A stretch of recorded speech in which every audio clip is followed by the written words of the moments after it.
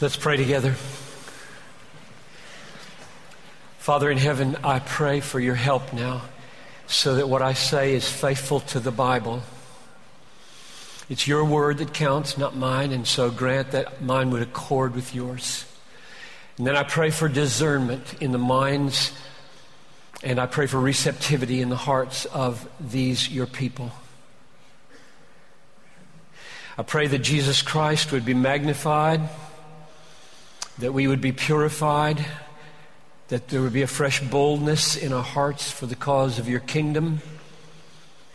I pray that the river of your delights would flow through this building, and that those who are dying of thirst would have the taste buds of their souls awakened and discover that you are the most satisfying reality in the universe.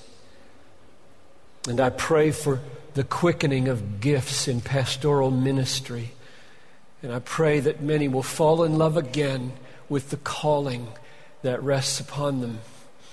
And I pray that in the meantime, churches would be awakened and revived so that when we go home, we would find them happy in God and eager to listen and grow and spread a passion for your supremacy in all things, for the joy of all peoples. So come now and minister to us, I pray. In Jesus' name, amen.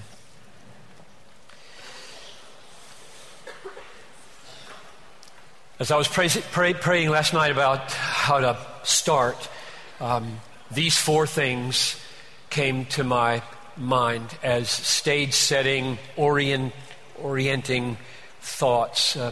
Just so happens they all start with P. Peril. Let not many of you become teachers, my brothers, for you know that we who teach will be judged with greater strictness, and so I think my proper demeanor should be trembling. Not only am I teaching you, I am teaching teachers. I am doubly in peril. So I take that very seriously, and you should too. There should not be a kind of cavalier spirit about approaching the Word of God. It is an awesome thing to take in hand God's holy Word and claim to be interpreting it correctly. Number 2, privilege. That was James 3:1. This is Jeremiah 3:15. I will give you shepherds after my own heart who will feed you with knowledge and understanding. God intends for Australia to have shepherds who feed the flock. If I could be pleased, along with John Lennox and all the seminar leaders today, to be used in a little way to make the feeding of the flocks across this nation and beyond, as I understand, more faithful to God's Word, what a privilege that would be. Third, pleasure.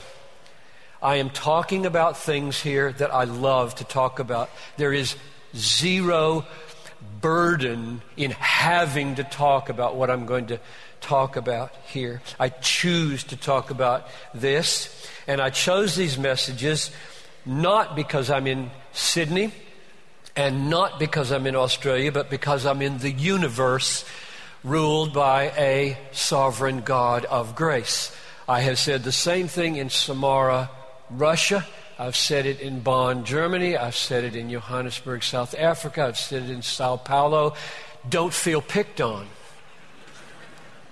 You will feel picked on, but you don't need to, because the only reason is because you're human, not Australian or wherever. So you can disabuse yourself that I came with a message for Sydney. I didn't. I came for a message for human beings. And I just pause here to say, when we adopted a little girl who happens to be a different race from us, and we thought, how will that be? This thought nailed it for me. That Talitha is human, and that Talitha is African American, are 1 to a billion in comparison.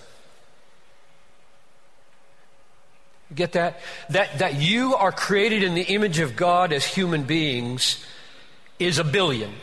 that you live in Australia is -1. I totally believe that. And therefore, I don't really care where you live. What I have to say is so massively important for human beings all over the globe. It doesn't matter to me where you're from or where you live. I'm not into contextualization. So that's a flaw. Deal with it. The last P is plan. I hope I don't wreck anybody's, type A personality, but I'm shuffling my topics around here, and it's just going to mess up what's in the program. So let me tell you what I'm doing. It's all the same content, but as I thought it through, I thought, there's just one more thing I need to say, and so I'm going to kind of combine and adjust. So today's topic is God's passion for His glory, and you can add in Christ if you like. I like it. God's passion for His glory in Christ. And then tonight, feel Christ. So you see that's out of order. And then think Christ, and then preach Christ, and I'm adding show Christ. Okay, so that I just got that burden yesterday that this should be ending that way, and so I hope that's okay. So God's passion for His glory, feel Christ, think Christ, preach Christ, show Christ. So those are the 4 P's, in case you wondered what they were again: peril, privilege, pleasure, plan. Now, here we are with this topic, God's passion for His glory in Christ. And they set the stage with some illustrations from contemporary and a little more distant reactions to what I'm going to say, and then go to the Scriptures and defend my point. And my thesis is God is infinitely passionate for His glory. God is radically God-centered. Christ is massively Christ-exalting. So that's the thesis. I'll try to say why it matters to me to say that, how it shapes everything I do, how I think you should embrace it, and what difference it will make. But that it's relevant is shown by some of these stories I'm going to tell you now about the reactions of human beings to that truth in the Bible. Let's start with Eric Ries. I don't assume you've ever heard of him. He's a writer in residence at the University of Kentucky in Lexington in the United States. He's professor of environmental journalism and writing and literature. He wrote a book called An American Gospel on family, history, and the kingdom of God. He'd grown up in a fundamentalistic home. He threw it all away. He's not a believer anymore. And he was interviewed on public radio, National Public Radio, and Terry Gross, the interviewer, pinned him on a sentence and asked him to expand on it. On page, where is it? Doesn't matter what page it's on. On page 28 in his book, he quotes Matthew 10:37, and it goes like this: "Whoever loves father or mother more than me is not worthy of me. And whoever loves son or daughter more than me is not worthy of me. And whoever does not take up his cross and follow me is not worthy of me. Whoever finds his life will lose it. Whoever loses his life for my sake will find it." And Eric Ries comments, who is this egomaniac speaking these words? Now, he's on the radio now, and she quotes that. She says, "You want to expand on that?" Because she's kind of shocked that somebody would in public call Jesus an egomaniac. And here's what he said. I went on to their online and wrote it down. "Well, it just struck me as, who is this person speaking 2,000 years ago, a complete historical stranger, saying that we should love him more so than we should love our own fathers and sons?" It just seemed incredibly egomaniacal. Is it? I mean, if any of you stood up and said, whoever loves father or mother more than me is not worthy of me. You couldn't join my church. I would call you names. Like egomaniac. That is an understandable response on the face of it. When somebody talks like that, that's weird. There's Eric Rees. C.S. Lewis, everybody's heard of him. Before he was converted, age 29, stumbled over the exact same reality in the Bible. Remember in his book on the Psalms, he said that when he read the Psalms, which were filled with divine summons to praise God, praise God, praise God, and the Christians say, God's inspiring that. He said it sounded to him like God was craving for, this is a quote, for our worship like a vain woman who wants compliments. So you got Eric Rees and C.S. Lewis before his conversion stumbling over God's self-exaltation in the Bible. Really stumbling. Michael Prowse, a writer for the London Financial Times, reviewed a book a few years ago, I forget, maybe 2005 or 6. I didn't bring the article with me, I just wrote it down here. And here's what he wrote, 2003, I have it here in my notes. Worship is an aspect of religion I always found difficult to understand. Suppose we postulate an omnipotent being who, for reasons inscrutable to us, decided to create something other than himself. Why should he expect us to worship him? We didn't ask to be created. Our lives are often troubled. We know that human tyrants, puffed up with pride, crave adulation and homage. But a morally perfect God would surely have no character defects, so why are all these people on their knees every Sunday? For him, a God who says, worship me, worship me, worship me, is a craven God who is desperately in need of ego approval.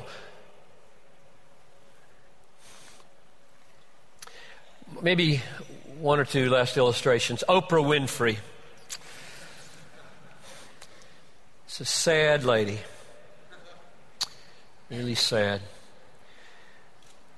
She did an interview, which is on YouTube. So I went there and copied out what she said about her pilgrimage of faith. She grew up in a Christian home. She was a church-going woman until about age 28. And then this happened. She says, she was at a church and they were celebrating the omnipotence and the omnipresence of God, and she was loving it. Then he said, this is a quote, then he said, the Lord thy God is a jealous God. I was caught up in the rapture of that moment until he said, jealous. And something struck me. I was 27 or 28, and I was thinking, God is all, God is omnipresent, God is also jealous? A jealous God is jealous of me?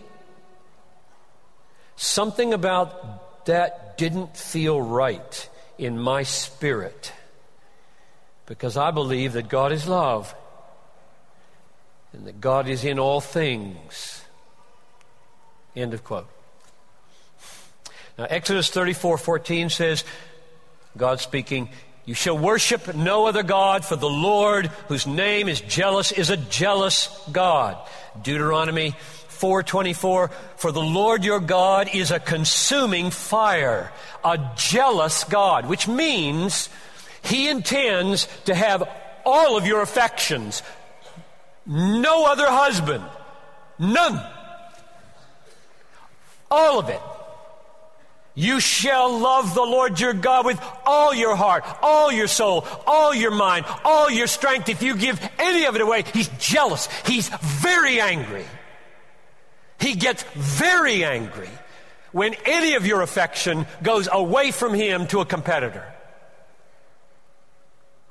So, Eric Ries, C.S. Lewis, Michael Prowse, and Oprah stumble over my thesis. Because I'm arguing they've seen it truly. Christ is Christ exalting. God is God-centered and God exalting and passionate for His glory above all things.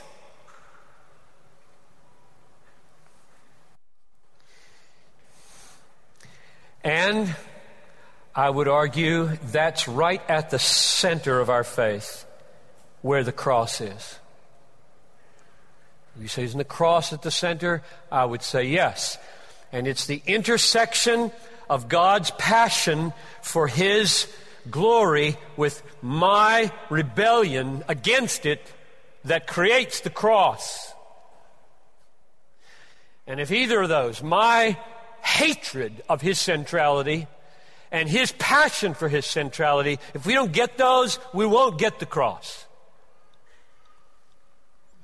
If that's not part of our ministry, the massive centrality of God in the universe and the centrality of God in His plan and His affections, the cross will be smaller than it should be in our preaching.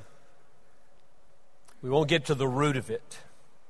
We'll get to that later. My story is that I grew up in a home with a dad passionate for the glory of God, an evangelist. And I think I heard him use the word glory. He pronounced it glory.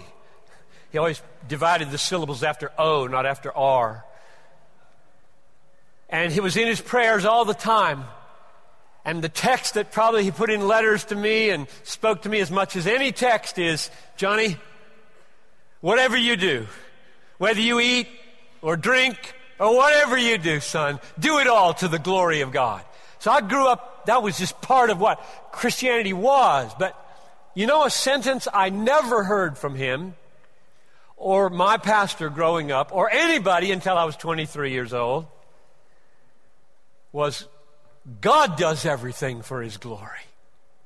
No, I missed that. God does everything for His glory. Not just it's your duty to do everything for His glory, but it's God's design that He do everything for His glory, and my doing everything for His glory is a joining of Him in the purpose of the universe that He does. So I didn't see that. And the reason it's important to see is that it becomes a test. It's the way it works for me, and I've watched it work this way with a lot of people. It becomes a test of your God-centeredness. Here's the test you need. So you sit there, and as a Christian, surely you would want to say, I am a God-centered person. Or you could say Christ-centered, whatever you want to say. Your whole life centered on Him, with Him as the supreme value, not yourself. That's what you'd want to say, I hope. Now, the test there is, along comes God and says, I am radically God-centered. I exalt myself in everything I do. I don't make one move, but that I intend for my name to be magnified in it. If you don't like that, if that doesn't sit well with you, if you say, I'm not sure I like a God like that, it might be that you're failing the test. And the test is my God-centeredness only a cloak for me-centeredness because I'm God-centered because I totally believe He is me-centered? Your people need help with this. There are many people who are swept into Christianity under a message that puts them squarely at the center. And along comes a message like this that says, God makes Himself the center always and everywhere. He is passionate about being central in His own affections. How do you feel about that? And the test, the litmus paper, goes in the chemical. If I am only God-centered because God is centered on me, I am me-centered. And God-centeredness is a cloak. Therefore, it was very, very crucial for me to be confronted with this God. So now we're at the Bible. All this talk so far, hardly any Bible. Is it so? Is God not just calling me to be God-centered, but is He calling me to join Him in His God-centeredness? Does God make it His rule to do all that He does from eternity to eternity in order to make much of Himself? And so I invite you to follow me in some texts. And I've chosen to do it this way. We're going to walk through central biblical doctrines that accord with points in history: predestination, creation, incarnation, propitiation, sanctification, consummation. Those are the Asians we're going to work on. And then maybe toss in a few others along the way too. And the point is this: from predestination in eternity past to consummation forever, I'm arguing everything God does, He does to make much of His glory, to uphold and display and vindicate and magnify His name. That's what He does. That's what drives God in everything He does. Number one, predestination. Ephesians chapter 1, verses 5 and 6. God predestined us to adoption as sons through Jesus Christ to Himself, according to the kind intention of His will, to the praise of the glory of His grace. So follow the logic and where it's all going. He predestined us. Why? So that we could be adopted as His sons. How? Through Jesus Christ. To what end? To Himself.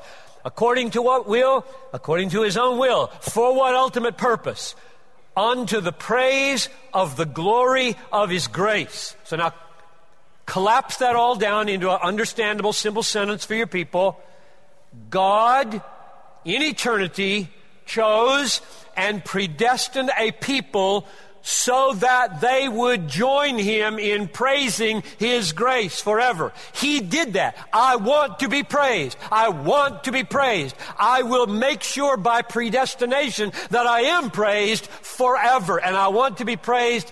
And this word will start to move towards a key. I want to be praised for the apex of my glory, which is what?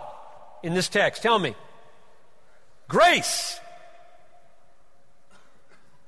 Which means, you take a deep breath, maybe God's self-exaltation is good news.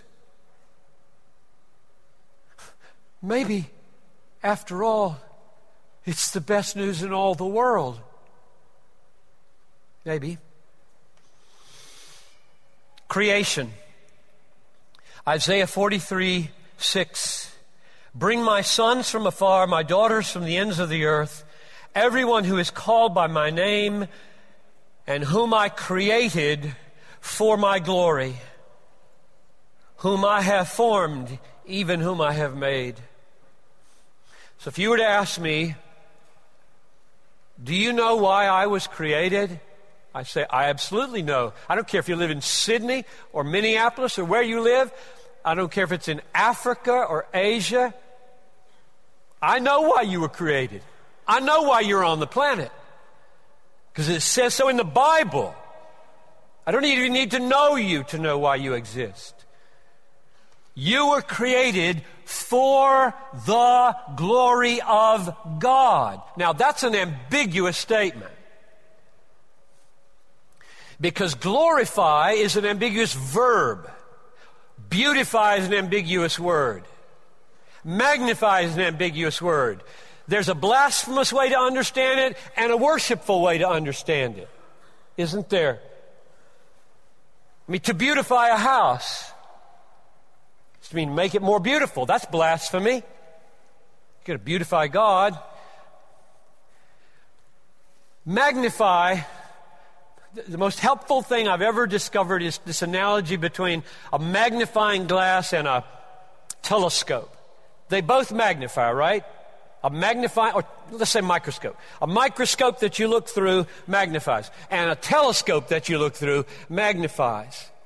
Now, how does a microscope magnify? It makes something that is teeny look bigger than it is. So if you magnify God that way, you're a blasphemer.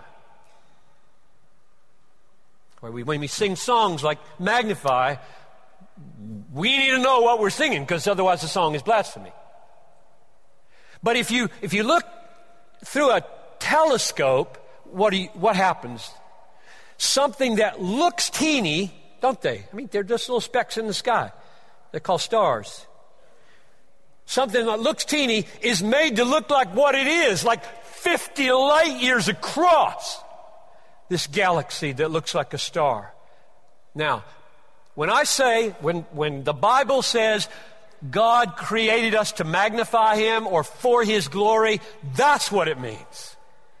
You walk through Australia with the prayer, oh God, make my life a telescope because you look tiny to this nation. You're barely a speck on their flat screen. Make me an instrument of magnification so that something I say and something I do will cause them to say, whoa, God is not small. So you were created for that. That's why you're on the earth. God put you here to make Him look like what He really is. You were created in His image. What do images do? They image. Image is image. If I made an image of me and put it here, there'd be one motive. I want you to recognize me in that. So you're in His image. It's real simple. He wants people to recognize Him in you. That's what it's for. That's what you're for. You're for God. Incarnation. Big jump there. From creation, incarnation. I may come back to Israel in a minute. Romans 15:8 and 9. Romans 15:8. For I say that Christ has become a servant to the circumcision. That means He was incarnate as a Jew, Jewish Messiah. For I say that Christ has become a servant to the circumcision on behalf of the truth of God, to confirm the promises given to the Father. So there's one reason for the incarnation. He came to make God trustworthy, to make Him look trustworthy, like He really is, to secure the promises that are infallibly true. And then He says, and for the Gentiles to glorify God for His mercy. So Christ came, servant to the circumcision, and that the Gentiles might glorify God for His mercy. So now I know two reasons for the incarnation.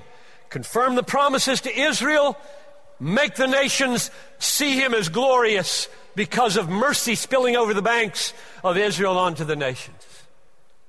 And there it is again, that hint that this just might be the best news in all the world. Mercy. Mercy. It was grace, now it's mercy. There's a seminary in our hometown where I used to talk to the students. They had to write a senior paper called an integrating paper, to take 3 or 4 years of seminary work and distill everything they've learned into what's the point of it all. This is my paper. But I didn't do it. I would argue with them, because a lot of them would come out and say, the love of God. Bible says so. God is love. Or the kingdom of God. You know, these integrating pieces. I said, well, you can work on that. It's just not the ultimate. It's not the ultimate. I mean, you can use that. It's just not the ultimate. Why isn't it the ultimate? Well, because of verse 9 of Romans 15. It says that the incarnation happened so that the Gentiles would glorify God because of his mercy. You don't get these backward. Mercy leads us to see and esteem and value and treasure his glory. It's not the other way around. Ultimate is God and his glory. And he's merciful, and he's so merciful that we are springboarded into his glory and spend eternity magnifying it. Propitiation. I like the word. I think we should keep the word. And my text is Romans 3:25 and 26. This may be the most important verse in the Bible. The most important paragraph in the Bible. If I had to vote, that would get my vote anyway. Whom God put forth or displayed, verse 25 of Romans 3, whom God put forth or displayed publicly as a propitiation.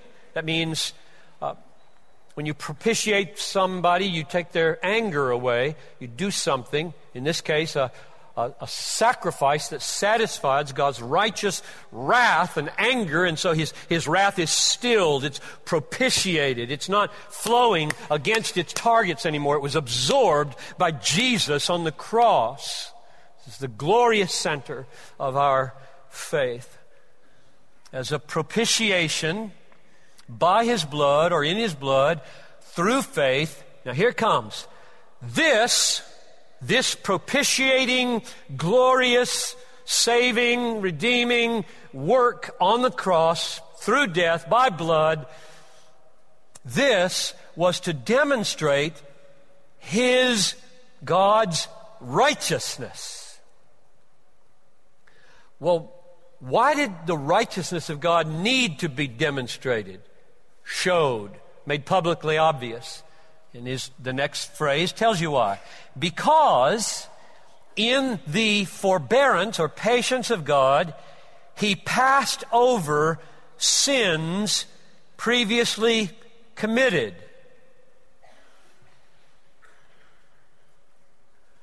There's not a single pagan American who thinks that's necessary. Or Australian. That God's passing over, that is, not punishing sins, is a problem that needs a solution in the death of God Almighty? What? That's what they expect. Forgiveness is what God does. Passing over my sins and letting me into heaven in spite of them is what a good, gracious, loving God just does. Paul said that God's passing over sins was so massively problematic, Christ had to die to vindicate God in it. Which makes no sense unless sin is a falling short of the glory of God. Have you ever wondered why verse 23 reads the way it does? and why it follows upon 123, where we've exchanged the glory of God for images. What do you say about God when you exchange the glory of God for a Mac or an iPhone or pizza or a job promotion or sex? Or what does it say about God when you exchange the glory of God for something else? It says He's not worth much, which is the opposite of reality, and it's an insult to God Almighty, and He is furious. That's what verse 23 of chapter 3 corrects or defines. We've all sinned, meaning we've trampled on the glory of God by treating other things as more precious, more valuable. We do it every day. And God hasn't thrown you into hell yet, which means He's passing over. He's passing over, which means He doesn't love His glory, which means He's unrighteous. Righteous means doing the right thing, and for God to belittle God is wrong. And that's what He's doing all through the Old Testament. Unless something's coming that will vindicate God's apparent neglect of His glory. Just keeps passing over.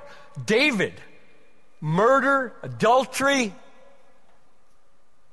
Nathan says, the Lord has taken away your sin.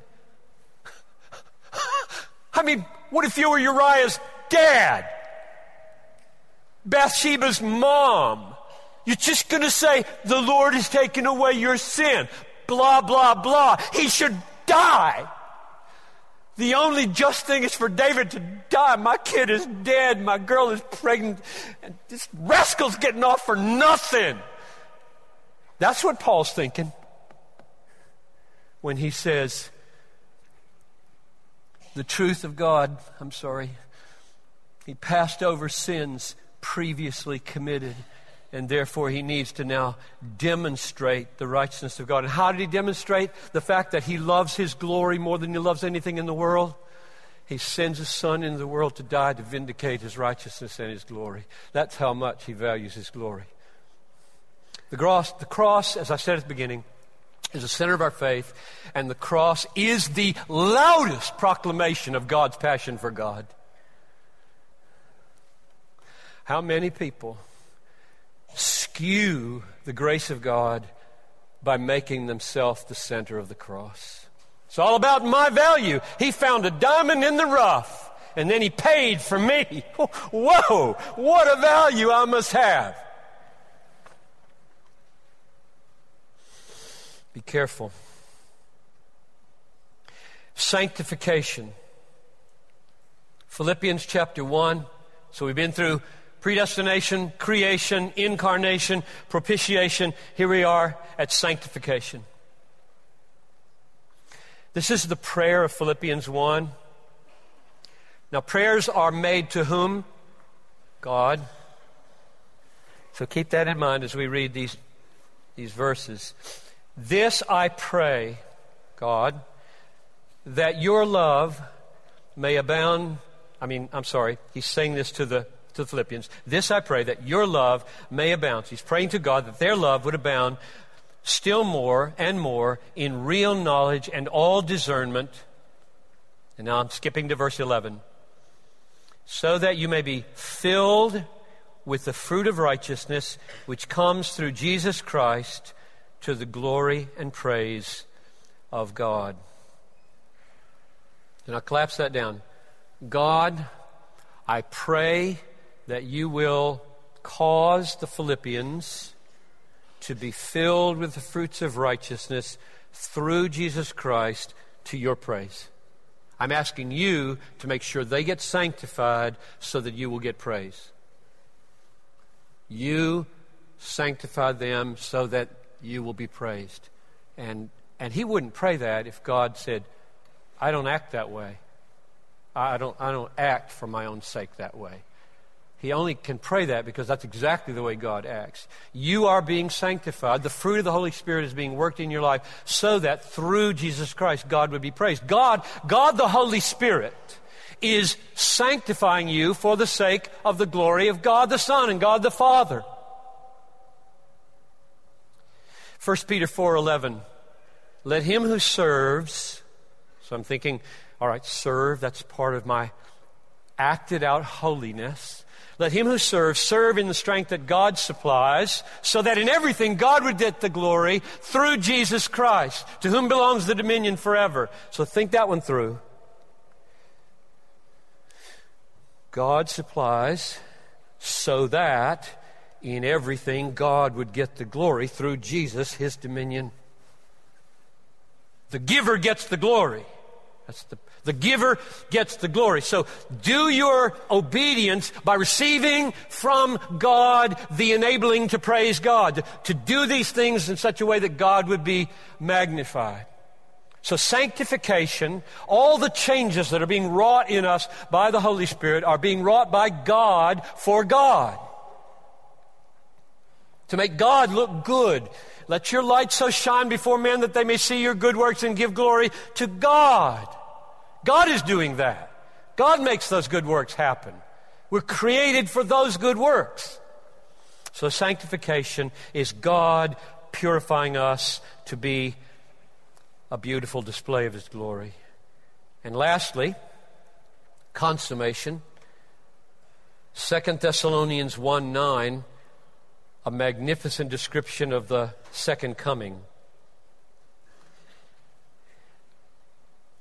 2 Thessalonians 1:9, these will pay the penalty of eternal destruction away from the presence of the Lord and from the glory of his power, when he comes to be glorified in his saints on that day and to be marveled at among all who have believed. So why is he coming? 2 reasons are given. Jesus Christ is coming to be glorified in his saints. Second, to be marveled at among all who have believed. So Jesus is coming to receive glory, and he's coming to receive marvel. So if you ask Jesus, why are you coming back? He would say, I'm coming back to receive glory. I'm coming back to be marveled at from my people. And I would argue, all the other purposes of his coming would be under those. There isn't anything beyond those. It's the way my mind is always working with my Bible. I'm always pushing on my Bible to the ultimate. I'm trying to. Whether I can get there is another question. But I want to know, what's the ultimate implication? What's the ultimate meaning? Because I only have one little life. I may never come back to Australia. I don't know. I hate crossing 17 hours of time zones. It just kills my body. But anyway, I'm here and I've got just a little window to talk about something. Why would I want to talk about anything peripheral? There's nothing more ultimate, more valuable, or beyond your valuing and treasuring and displaying the glory of God in your life forever. That's it. It's not a means to anything.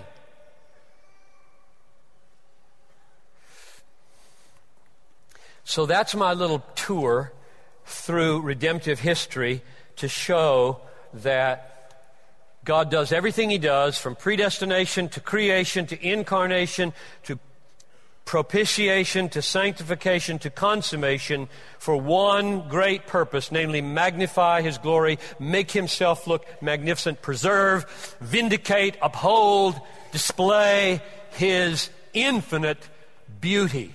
I just replaced the word glory with beauty. And I said I might go back and toss in a few words about Israel. Let me do that for just 2 minutes. Jeremiah 13:11. Why was Israel chosen? Why did God work for 2,000 years through Israel? I made the whole house of Israel and the whole house of Judah cling to me, says the Lord, that they might be for me a people, a name, a praise, and a glory. That's why I did it. Why did he save them in Egypt? This is the central redeeming moment in the life of Israel. They remembered it for centuries. This is why Psalm 106, verse 7, our fathers rebelled against the Most High at the Red Sea. Yet he saved them for his name's sake, that he might make known his power. He saved them that he might make known his power, not the other way around. He saved them that he might make known his power. That's how Rahab got saved. Just a little window on the evangelistic implications of what I'm saying. Rahab said the reason she is doing what she's doing is because the word came, your God is strong. I ain't messing with it. Or I'll read the most God-centered 2 verses in the Bible. Isaiah 48, 9 and 11. And there are 6 hammer blows of God's God-centeredness. So here he is. This is God talking, and he's explaining, why didn't I wipe out Israel in Babylon? Why have I been patient? Why have I restrained my anger against her? Why did you do that, God? Is it because they're so valuable? Here's what he says, Isaiah 48, 9. For my name's sake, I defer my anger. For the sake of my praise, I restrain it for you. For my own sake, I do it. For how should my name be profaned? My glory I will not give to another. Well, when I was 23, I read The End for Which God Created the World by Jonathan Edwards, and page after page after page after page of such texts so cascaded over my brain that I have never been the same since. Noelle's sitting down here. She can remember the days. And I said to her one time, sitting at home, I said, you know how you can tell when a couple who are newly married are being turned upside down? Their prayer life. Their prayer life. Suddenly, hallowed be thy name. So obvious. Well, yeah, that would be the first thing you'd ask. Make your name precious and holy and set apart as infinitely valuable to me. It's my first prayer every day.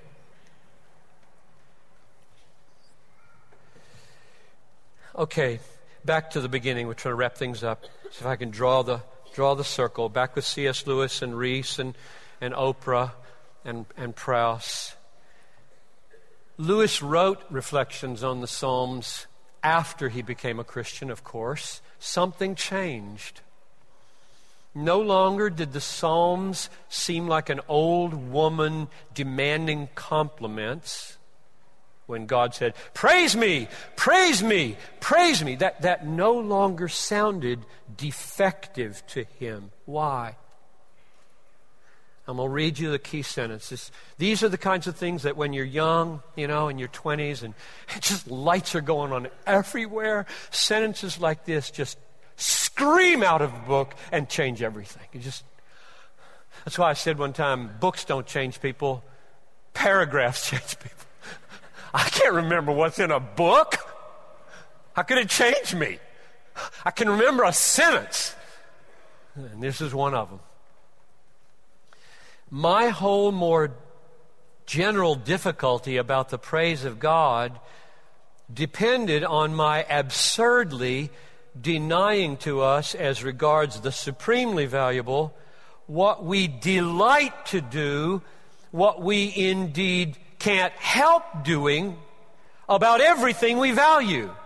And he means praise. I think we delight to praise what we enjoy because the praise not merely expresses but completes the enjoyment. It is its appointed consummation. And I rocked back when I read that. I said, if that's true, that's the answer of how God's self-exaltation and summoning me constantly to praise Him is not egomania, it's love. Because if Lewis is right, then you always don't just respond to your joy by praising what you enjoy, but you complete the joy. And if you're watching something that's just thrilling to you and there's nobody around to say, isn't that great? Isn't that beautiful? You feel incomplete. It's the verbalization, the expression in some way. That's great. That's beautiful. I love that. That completes it. If you just, if you went to a rugby game? Or whatever the strange thing is that they do down here. Can't figure it out. But if you go to that, I presume there'd be thousands of people. And what if they passed out tickets at the beginning and says, enjoy to the full, but nobody can say anything or move a muscle? I mean, would the joy level go up? No. It would be totally cramped. Like, duh!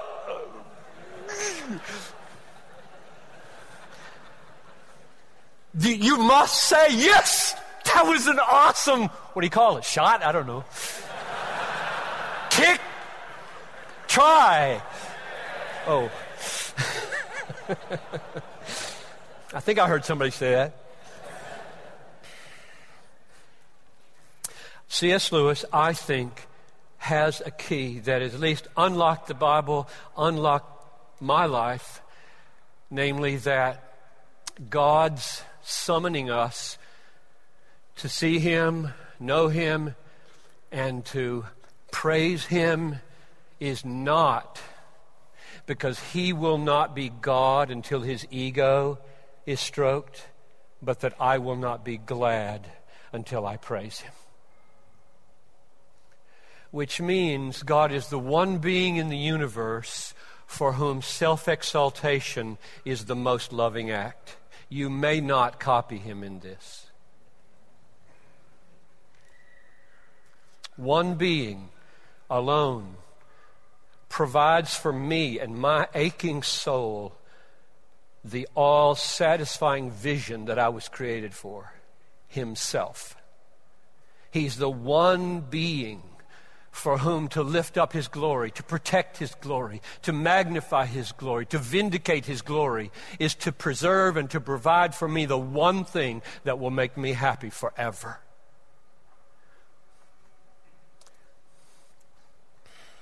It's an awesome discovery. Let me read maybe one more text and we'll wrap it up. John 17:24. This is, I believe, an act of love for Jesus to pray like this. Would you agree that the high priestly prayer for us in John 17 is an act of love? I hope so. I think Jesus is loving me as He prays John 17. And here's the way He prays. Verse 24. Father, I desire that they also, whom You have given Me, may be with Me where I am, to see My glory. Now, Michael Prowse, till God touches him, is going to stumble over that. Eric Reese is going to stumble over that and call that egomania. If I were to pray that, I pray that all the folks that have come to Oxygen would one day be able to see John Piper's glory. You would, of course, say, I'm an egomaniac and send me home in a box, which would be totally fitting. But Jesus said that, and because He is who He is, it's not egomania. It's love. He is the one person whose glory I was made to know and delight in and admire forever.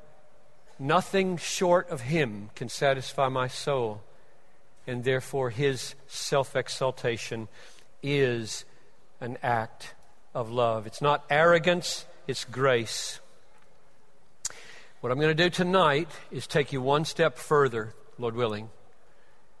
Not only is His self-exaltation love in that it calls forth my satisfaction in Him, but my satisfaction in Him is the way that he receives most glory. If that's true, the implications for how we live our lives and the place of joy in our lives is simply massive. Father, I pray that you would overcome any obstacles that I've put in the way, or that Satan puts in the way, or that the cares and the pleasures of this life put in the way, or that obstructions of affliction put in the way, and that you would make the soil good here so that 30, 60, 100-fold fruit would come. Cause us not to be offended at your God-centeredness. Cause us to rejoice that you will do anything and everything to preserve and uphold the one reality that will satisfy our souls forever. There is a river. There is a river of delights flowing out from your throne. We just want to live in it. So help us, I pray, in Jesus' name. Amen.